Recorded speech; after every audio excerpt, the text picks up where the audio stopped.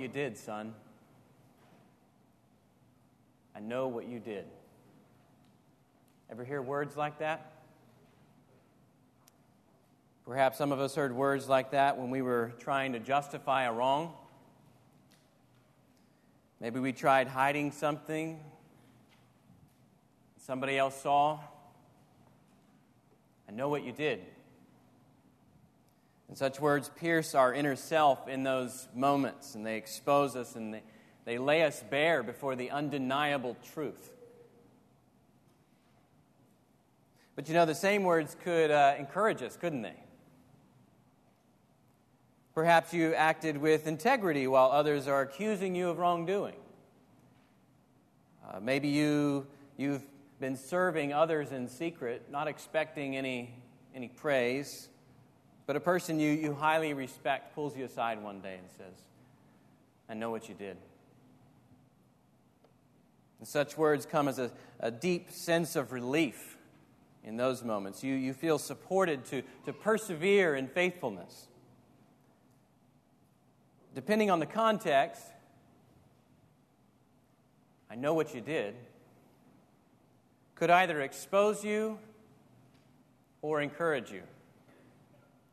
It could convict you or it could commend you. When we come to Revelation chapters 2 and 3, Jesus will repeatedly say these words, I know your works. I know your works. Jesus knows his churches. He knows what we're facing. He knows their faithfulness and good deeds. He also knows their sins and the places where they have compromised. And it's from these assessments by Jesus that we learn what sort of church we ought to be in following Jesus. So Jesus begins here with the church in Ephesus. Verse 1 says, to the angel of the church in Ephesus write, the words of him who holds the 7 stars in his right hand, who walks among the 7 golden lampstands. I know your works, your toil and your patient endurance, and how you cannot bear with those who are evil, but have tested those who call themselves apostles and are not, and found them to be false. I know you are enduring patiently and bearing up for my name's sake, and you have not grown weary. But I have this against you, that you have abandoned the love you had at first. Remember, therefore, from where you have fallen, repent and do the works you did at first. If not, I will come to you and remove your lampstand from its place unless you repent. Yet this you have, you hate the works of the Nicolaitans, which I also hate. He who has an ear, let him hear what the Spirit says to the churches. To the one who conquers, I will grant to eat of the tree of life, which is in the paradise of God.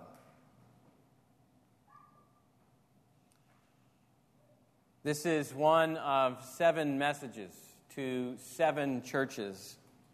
And there are a few things that characterize all of these messages. One is that Jesus addresses each message to an angel. Some have suggested that messenger is the better translation and a human agent is in view, but there are good reasons to view these as heavenly agents. Everywhere else in Revelation, this word refers to angels.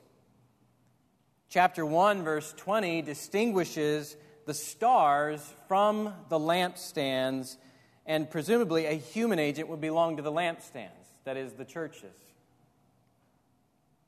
Also, a common feature of Revelation is that Jesus' message comes through angels. And isn't it Paul who who tells us that angels are presiding over the assemblies when we gather in 1 Corinthians 11 and 1 Timothy 5. And so by writing to 7 angels, Jesus seems to be unveiling the church's true heavenly nature. We are not merely an earthly people. We have been seated with Christ in the heavenly places. Something else about these 7 messages is that they're written for one church and for all churches simultaneously. Each church differs from others in where it's located and what it's facing and how it's faithful or faithless. But every message ends with these words: "He who has an ear, let him hear what the Spirit says to the churches." Plural. Revelation as a whole was meant to be circulated to all of the churches so that all of the churches were reading each other's letters and benefiting from them. Also, Jesus links every message with the vision of His glory in chapter 1, verses 9 to 20. Each message begins with some aspect of Jesus' glory that He has already revealed about Himself and that church needs to take more seriously. So verse 1, for example, says, "The words of Him who holds the 7 stars in His right hand, who walks among the 7 golden lampstands." That's from chapter 1, verse 13, 16, and 20. So the stars are the angels, and for Jesus to hold them in His right hand is an image of His sovereign power. He also walks among the lampstands, which are the churches. And like the priests who tended the lampstands in the tabernacle, so we see Jesus here tending to His churches. He walks among them. He knows what each church needs for their lamp to burn brightly. And this image of Him walking among the lampstand will fit what He warns later on about removing it.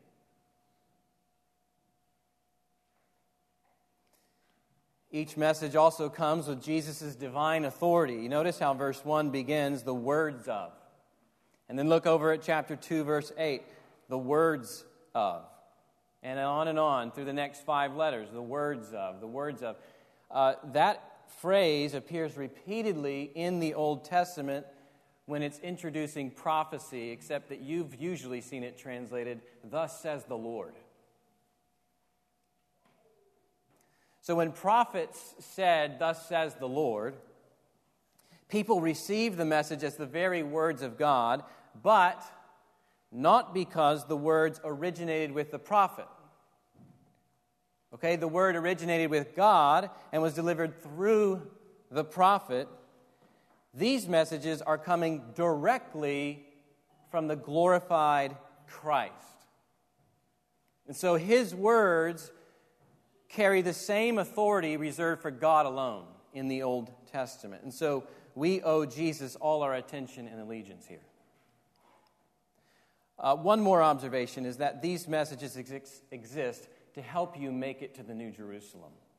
Every message closes with a promise that is bound up with the New Jerusalem of chapters 21 and 22. And so Jesus has words of encouragement here for the churches, but He also has some pretty cutting rebukes and severe warnings. And listen, you need both to make it to the New Jerusalem. You need both the encouragement and the rebuke. And they are designed to get you to the New Jerusalem. So take heed to them both. Jesus has glorious aims for you in them. Now, having said that about all the letters, let's focus now on what Jesus says to the church in Ephesus. The first thing we see is what Jesus commends. What Jesus commends. As He walks among the churches, Jesus finds Christians in Ephesus doing some things very well. So verse 2 says, "I know your works." Now that can be a frightening thing because in verse 6 He says, "I hate the works of the Nicolaitans." So there are some works Jesus hates. Verse 6 tells us this. And from chapter 2, we learn that those works include false teaching and idolatry. So Jesus hates those works. But there are works Jesus loves.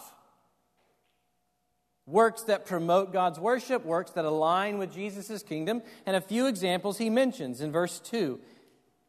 he commends their toil and patient endurance. Okay, the next time that this word toil comes up is in chapter 14, verse 13, where the martyrs enter the rest of Christ in order to enter into the presence of Christ in order to rest from their toil.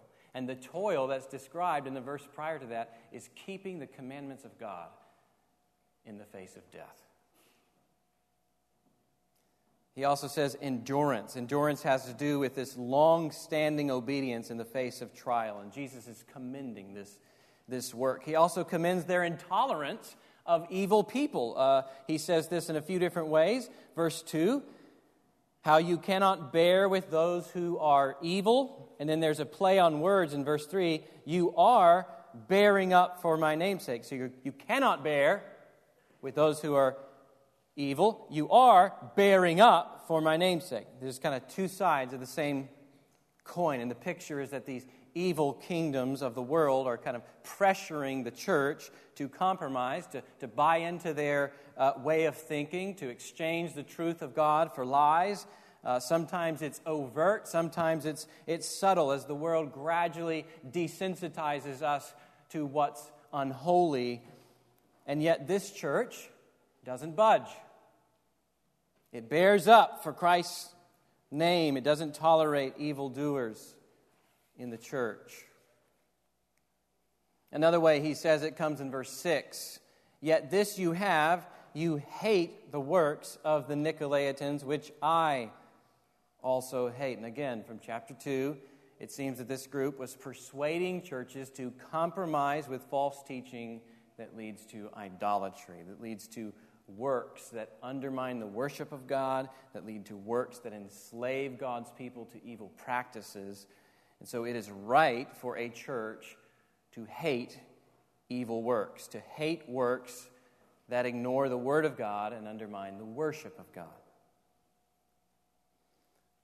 One more thing Jesus commends here. They're able to discern false teachers. Verse 2, you have tested those who call themselves apostles and are not, and found them to be false.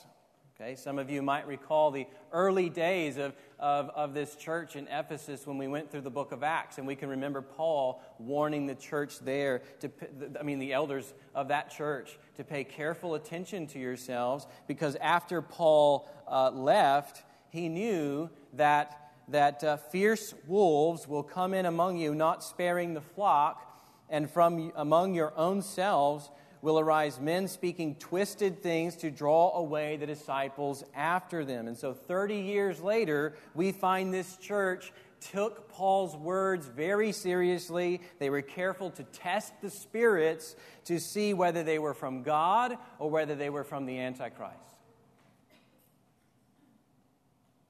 So in sum, then, we could say that this church is full of Christians who are hardworking, morally resilient, and doctrinally orthodox.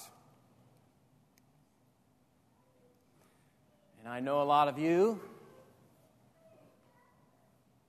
and I can hear you saying, yeah, boy, I want to be that church. Maybe you even typed words into the search bar in your Google to find a church like that in Fort Worth.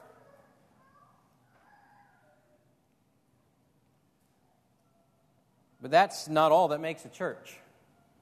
At least a church that pleases Jesus.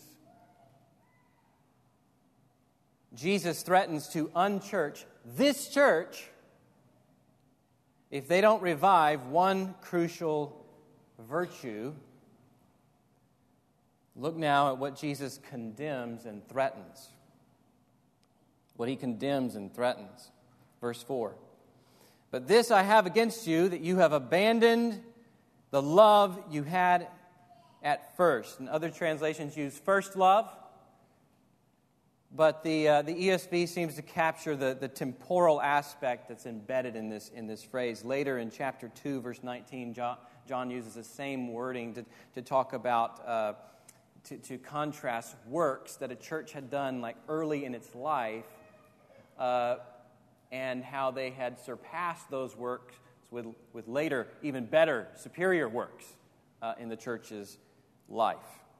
And so if we apply that here, so you have like first works versus later works. If you apply that here, you have their first love, so the love that the Ephesian church had at their very beginning, versus the love they had now, which had waned.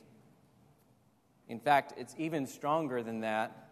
They abandoned their love like a spouse abandoning a marriage. That's the language here. Now, it's hard to say whether this love is love for Christ or love for one another. In the end, I don't think we have to choose. The two are closely linked in John's writings. A few things lead me to believe that maybe the emphasis here is falling on love for one another. Jesus praises them for their endurance, for bearing up for his name's sake, for hating what's evil. And elsewhere in the New Testament, we could say, hey, those are things that would evidence a love for Christ. Also, Jesus has very good things to say about their negative relations to outsiders, but he has nothing to say about their positive relations to one another. I want to thank Colby Jones for pointing that out to me. So love for one another seems to be the emphasis. At the same time, we must acknowledge that throughout John's other writings, to grow cold in our love for one another means that we have grown cold in our love for Christ. Okay, 1 John 4:20. He who does not love his brother whom he has seen cannot love God, whom he has not seen. So here's a church that was hardworking, morally resilient, doctrinally orthodox, and yet they endanger themselves by abandoning love, a central and necessary virtue to the life of a true church. And it's so necessary that Jesus threatens to undo them if they don't repent from their lovelessness. Verse 5, if you don't repent, I will come to you and remove your lampstand from its place. We know from chapter 1, verse 20, the lampstands are the churches. Jesus removes your lampstand, you're not a church. Okay? You might get together with your tribe, but in Jesus' eyes, you're not a church. That's how crucial love is to the life and health and endurance of a local church. It's not enough to confess and do the right things. We must love Christ, and from that love, love one another. You can hear echoes of 1 Corinthians 13 here. If I have prophetic powers and understand all mysteries and all knowledge, and if I have all faith so as to remove mountains but have not love, I am nothing. If I give away all that I have, and if I deliver up my body to be burned, everybody would look at that and be like, man, that guy's sacrificing a lot. If I give away all I have, and if I deliver up my body to be burned, but have not love, I gain nothing, Paul says. So if you work hard, and you stay morally resilient and doctrinally sound, but have not love, you are nothing. Now, why he mentions lampstand may puzzle us at first, but I think we see some things kind of coming together when we zoom out. Later in chapter 11, verse 4, we discover that a lampstand signifies the church's witness to the world. Okay, and so the lampstand in the tabernacle, it burned continuously to light the way into God's presence. That's what the church is supposed to be, lighting the way for people into God's presence. Okay, and according to John's Gospel, chapter 13, chapter 17, what happens when the church loves one another? They become a witness to the world, lighting the way into God's presence. It's by our love for one another that the world knows that the Father sent the Son. And so Jesus is saying, if you don't return to the love that you had at first, it will be the end of your witness to the world because you will no longer be a church. And he will see to that. So, what must they do? They're not without hope. Jesus is still walking in their midst. He speaks to turn them around. We see next what Jesus commands. We find 3 imperatives in verse 5. Remember, repent, and do. Okay, remember, therefore, from where you have fallen.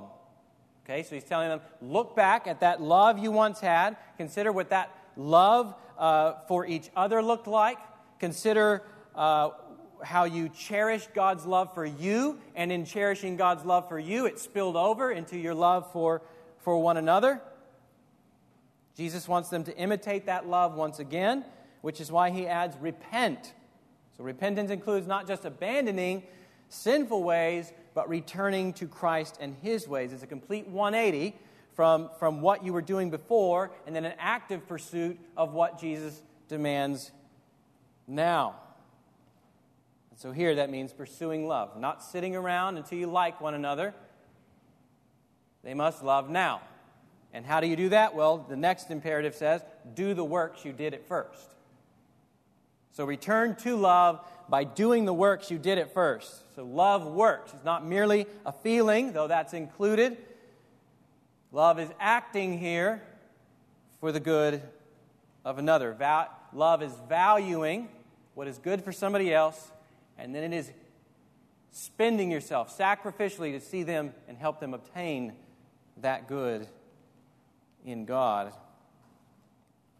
John's other writings are very helpful here. For example, 1 John chapter 3, verse 16 to 18. By this we know love, that Christ laid down his life for us, and we ought to lay down our lives for the brothers. If anyone has the world's good and sees his brother in need and yet closes his heart against him, how does God's love abide in him? Little children, let us not love in word or talk, but in deed or work, same word that John is using in Revelation. Let us not love in word or talk, but in work and in truth. So the works that demonstrate love, according to 1 John, are the works like meeting your brother's needs. Works like sacrificing to serve the good of your brother and sister.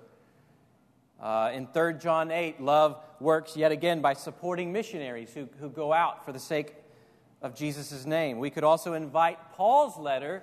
We can invite in Paul's letter to the Ephesians, right, in their early days to see what love looks like. What's he talking about? And he says things like making every effort to maintain the unity of the Spirit and working hard with your hands so that you might have something to share with anyone in need, and speaking words that impart grace to the hearer and fit the occasion. And so this church was once zealous in these things. John even says in 3 John 6 that when these missionaries were traveling to other churches, they would brag about the church in Ephesus and their love. But not even a generation passed before they abandoned it. And now they must renew their efforts in love. They must return to those first works. Now, if they overcome lovelessness and obey Jesus' commands, he promises eternal life. Look now at what Jesus promises.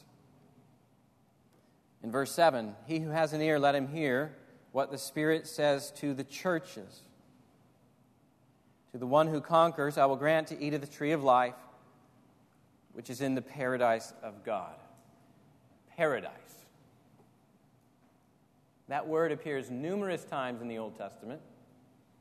It's just that you've heard it translated more often as garden, as in the garden of God. Eden. Okay? So together with the tree of life, all sorts of connections should be firing in your minds back to Genesis chapter 2 and 3. All right, so the garden or paradise was known for its beauty and plenty, well-watered, lush greenery, massive trees, precious stones, abundant food, joy and gladness is always found in her. These comes from descriptions from Genesis itself and Ezekiel when he's describing the garden, and Isaiah. But greater than any of these things was life in God's presence. The tree of life was in the garden, and to eat from the tree meant that you lived forever in God's presence. But man rebelled against God. Man tried to be God instead of trusting God. And so God banished man from that garden. Genesis chapter 3, verse 24 says, God drove out the man, and at the east of the Garden of Eden he placed the cherubim and a flaming sword that turned every way to guard the way to the tree of life. And so what we're seeing there is that sin means we no longer have access to the tree of life. And in Adam, that is all of our story. Our sin keeps us from access to eternal life. But God's Son came into the world to reverse that for you. Okay? Jesus died to remove your sins, to remove that barrier, and to give you access to the tree of life. And the final pages of Revelation paint this picture for God's people. So the Bible ends with a tree in the garden, and it begins with a tree in the garden, and it ends with a tree in the garden. It says, the angel showed me the river of the water of life, bright as crystal, flowing from the throne of God and of the Lamb through the middle of the street of the city. Also on either side of the river, the tree of life, with its 12 kinds of fruit, yielding its fruit each month. The leaves of the tree were for the healing of the nations. No longer will there be anything accursed, but the throne of God and of the Lamb will be in it, and his servants will worship him. And so it's through Jesus that you share in the tree of life. It is through Jesus that you gain life in God's presence again. It is through Jesus that we might find rest and joy and peace again in the garden of God, and it will be an even better garden because you can't die there and you can't fall into sin anymore. But listen, Jesus grants that access only to those who follow him. Jesus promises that access only to those who conquer, who overcome, and who endure to the end. And in this case, who endure in love. So if you have ears to hear the Spirit today, if right now you are seeing the importance of love in the church, if you are convicted by your lovelessness and choose to follow Jesus by pursuing love in the church, then the tree of life is yours. That's who it's promised to. So that's his message to the church in Ephesus. That is the message that all 7 churches must hear, and that is the message we must hear. And I just want to say, how desperately do you want to eat of that tree of life?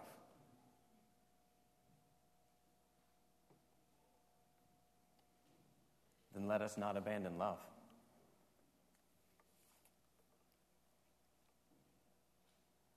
We have a few things to reflect on for ourselves.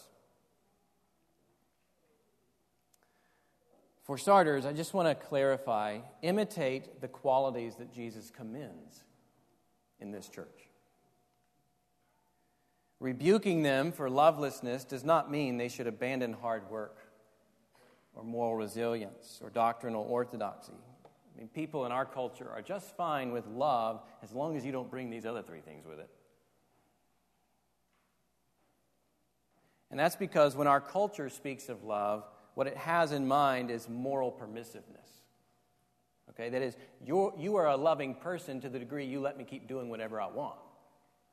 All right? And by rebuking this church for abandoning love, Jesus isn't telling them to be morally permissive. In pursuing love, don't abandon what Jesus commends here. Jesus says it is right to keep working hard when those opposed to Christ's kingdom want to stop you. Right? It is right not to tolerate those who practice evil. It is right to hate the works that Jesus hates, that undermine God's exclusive worship. It is right to hate abortion and the porn industry and human trafficking and prejudice and racism and fudging numbers and covetousness. Right? It's right to hate the anger and the greed and the lust of your own heart. Pursuing love doesn't mean we abandon any of that. It does mean that we're washing feet while we're doing those other things. It does mean that your life looks a whole lot like the one who loved you and bled to save you when he hated your works.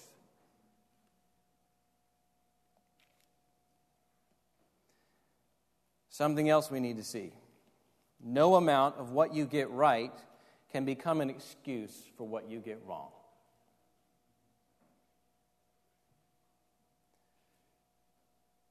Has someone ever approached you about sin in your life? Maybe some excesses that they don't think align with Scripture, maybe a pattern of behavior that doesn't reflect Christ, and that little inner lawyer in you stands up and starts mounting the defense, right? Look at all the things I've done right, though.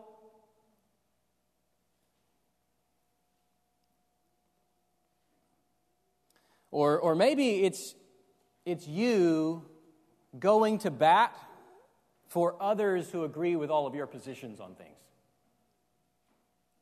Theologically, politically. And someone steps in and says, hey, this guy or this gal is really off here. This is where they're getting things wrong, and you start mounting your defense. Yeah, but look at all the stuff they get right.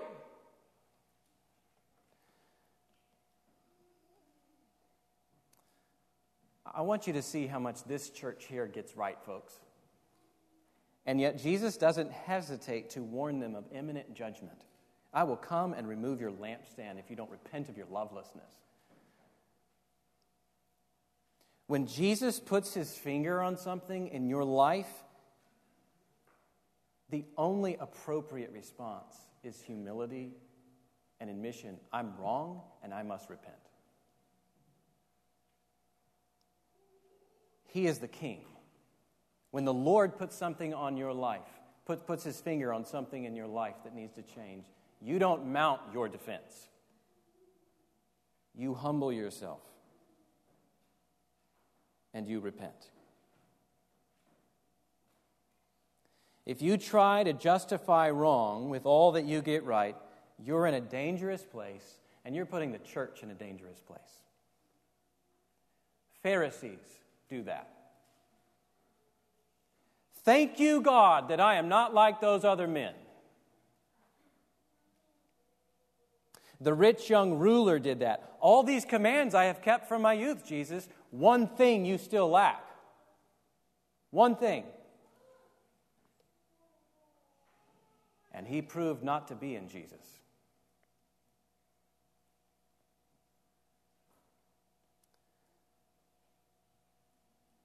Also, our church must be characterized by love, not merely by what we're against. Our church must be characterized by love, not merely by what we're against. I don't think this is true of every person in this room, but I do think it's a danger in the more conservative circles that we associate with regularly. Our circles are very loud in letting others know what we're against. We are against abortion, it's murder. We are against homosexuality, it warps marriage. We are against socialism, it's rooted in a faulty view of human nature. We're against Roman Catholicism and the prosperity gospel and critical race theory, all of which skew the truth of Scripture. And one could go on with the list of things that we conservatives are against, some more loudly against than others. And I want to acknowledge, as Jesus does here, that there's a place for the church to discern falsehood and expose evil. At the same time, this passage forces us to recognize how necessary is the more positive pursuit of love. If all that people can say of us is what we're against, then we have failed the world and we have failed our Lord. Without love, we are nothing. Jesus expects his church to be characterized by love. John 13:34, as I have loved you, you also are to love one another. By this, all people will know that you are my disciples if you have love for one another. 1 Corinthians 16:14, Paul says, let all that you do be done in love. Galatians 5, the whole law is fulfilled in one word: you shall love your neighbor as yourself. To mature in Christ's likeness, according to Ephesians 4, is to grow in love. 1 Peter 4:8, above all, keep loving one another earnestly. I want you to just picture a marriage for a minute.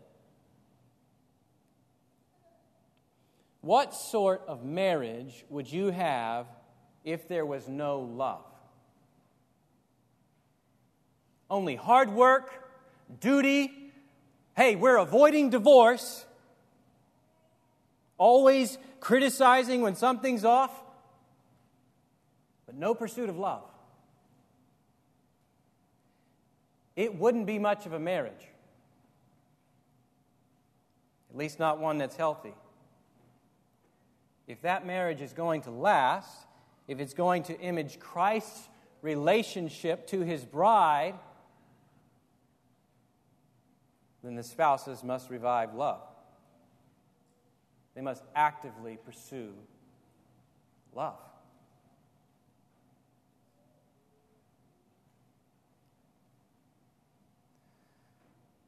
And that is the same with us, church. So it's not just that we are against abortion. No, love will play itself out in terms of pursuing adoption and supporting mothers in need. It's not just against homosexuality, but having strong marriages ourselves in this church and a robust vision of what an image bearer is. Not just against socialism, but it is being so generous with our money that we are constantly meeting the needs of others. It's not just being against critical race theory, it is showing hospitality and having relationships with people who aren't like you. And centering your relationships around Christ and working towards justice where that is needed.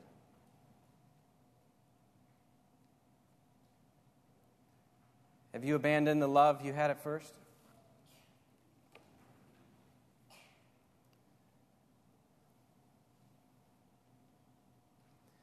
Has serving one another become only a duty, only a motion that you're going through?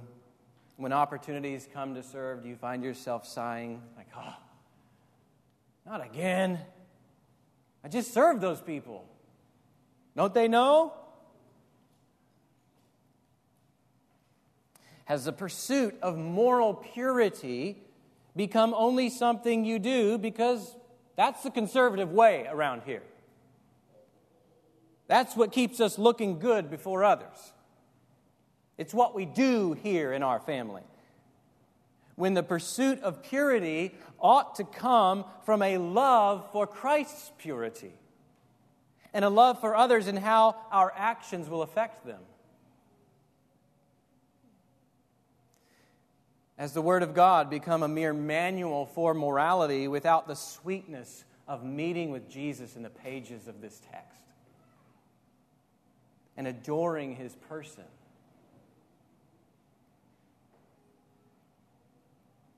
Then you need to ask, have you abandoned your first love? Have you become such a heresy hunter that it's hard for you to shake feeling suspicious of everybody but yourself? I thought this was a good paragraph from Robert Mounce. He says, it seems probably that desire for sound teaching and the resulting forthright action to exclude all impostors had created a climate of suspicion in which love within the believing community could no longer exist. Unfortunately, the history of the church has all too many instances of unholy zeal in the pursuit of truth. Good works and pure doctrine are not adequate substitutes for that rich relationship of mutual love shared by those who've experienced the redemptive love of God. And so reading that, I was reminded of the sad story of A.W. Pink. Some of you know A.W. Pink. You probably cut your teeth theologically on his book, The Sovereignty of God. At the start, he was known for being very careful theologically. But the last decade of his life, he spent by himself, secluded in some place, and he wouldn't join a church because he couldn't find one that agreed with him on every point.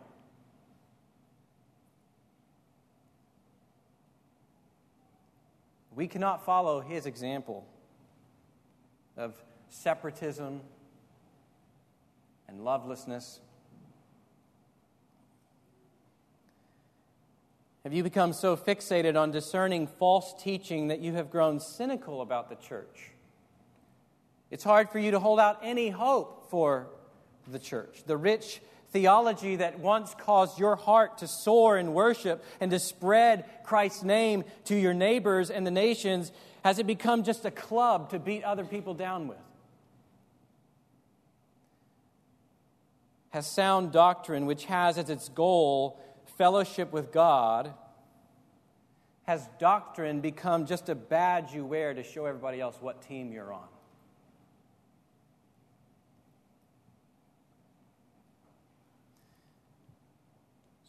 Is it easy for you to argue on social media, but hard to spend time in prayer? Both to commune with God and to pray for those that you're engaging? Don't abandon love, church. Pursue love. Cultivate it. Keep your love for Christ and your love for one another vibrant here. And here's how. Revive your love by meditating on Christ's love. Revive your love by meditating on Christ. It's by meditating on Christ's love that the Holy Spirit will come and move you to love. And I'm not saying to start with the cross here. You need to go back further.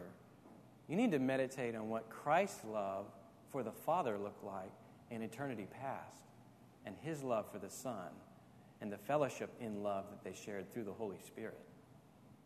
This passionate, pure, perfect, unending, never-ending fountain of love. Start there. Meditate on that love there. And then consider how the Trinity chose to love us despite how sinful we are. God chose to love us, send his Son to die for us, that we might be brought into that very love that the triune God himself has.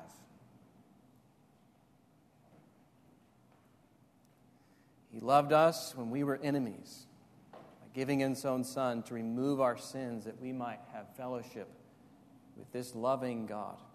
Consider also how Jesus' love continues for you right now. That's what chapter 1, verse 5 said. To him who loves us, present tense, who loves us and has freed us from our sins by his blood.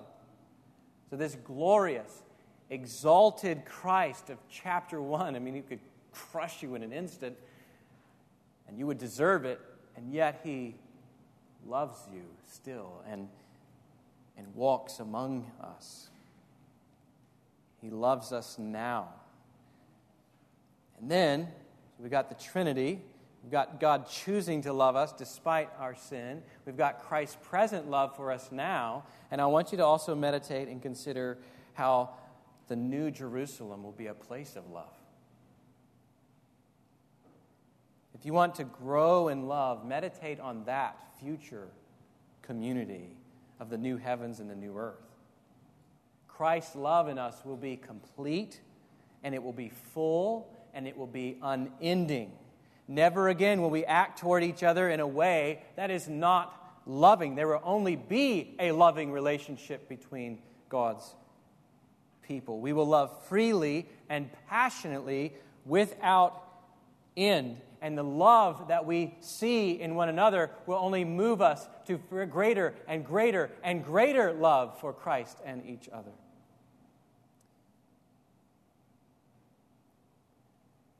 That's the community that we should be reflecting now. Right? You are an outcropping of what the new heavens and the new earth are going to be like. We're not getting it perfect here. But people should be able to look in and see, I want that love that's going to be characteristic of the new heavens and the new earth. That's the community we should pray for. He who has an ear, let him hear what the Spirit says to the churches. Let's pray. Father in heaven, I ask that you would cause your word to bear fruit in love. Love within us. Love going out to one another. Make this happen by the power of your Spirit. And begin that work in us now as we come and eat at the table of the one who loved us. Amen.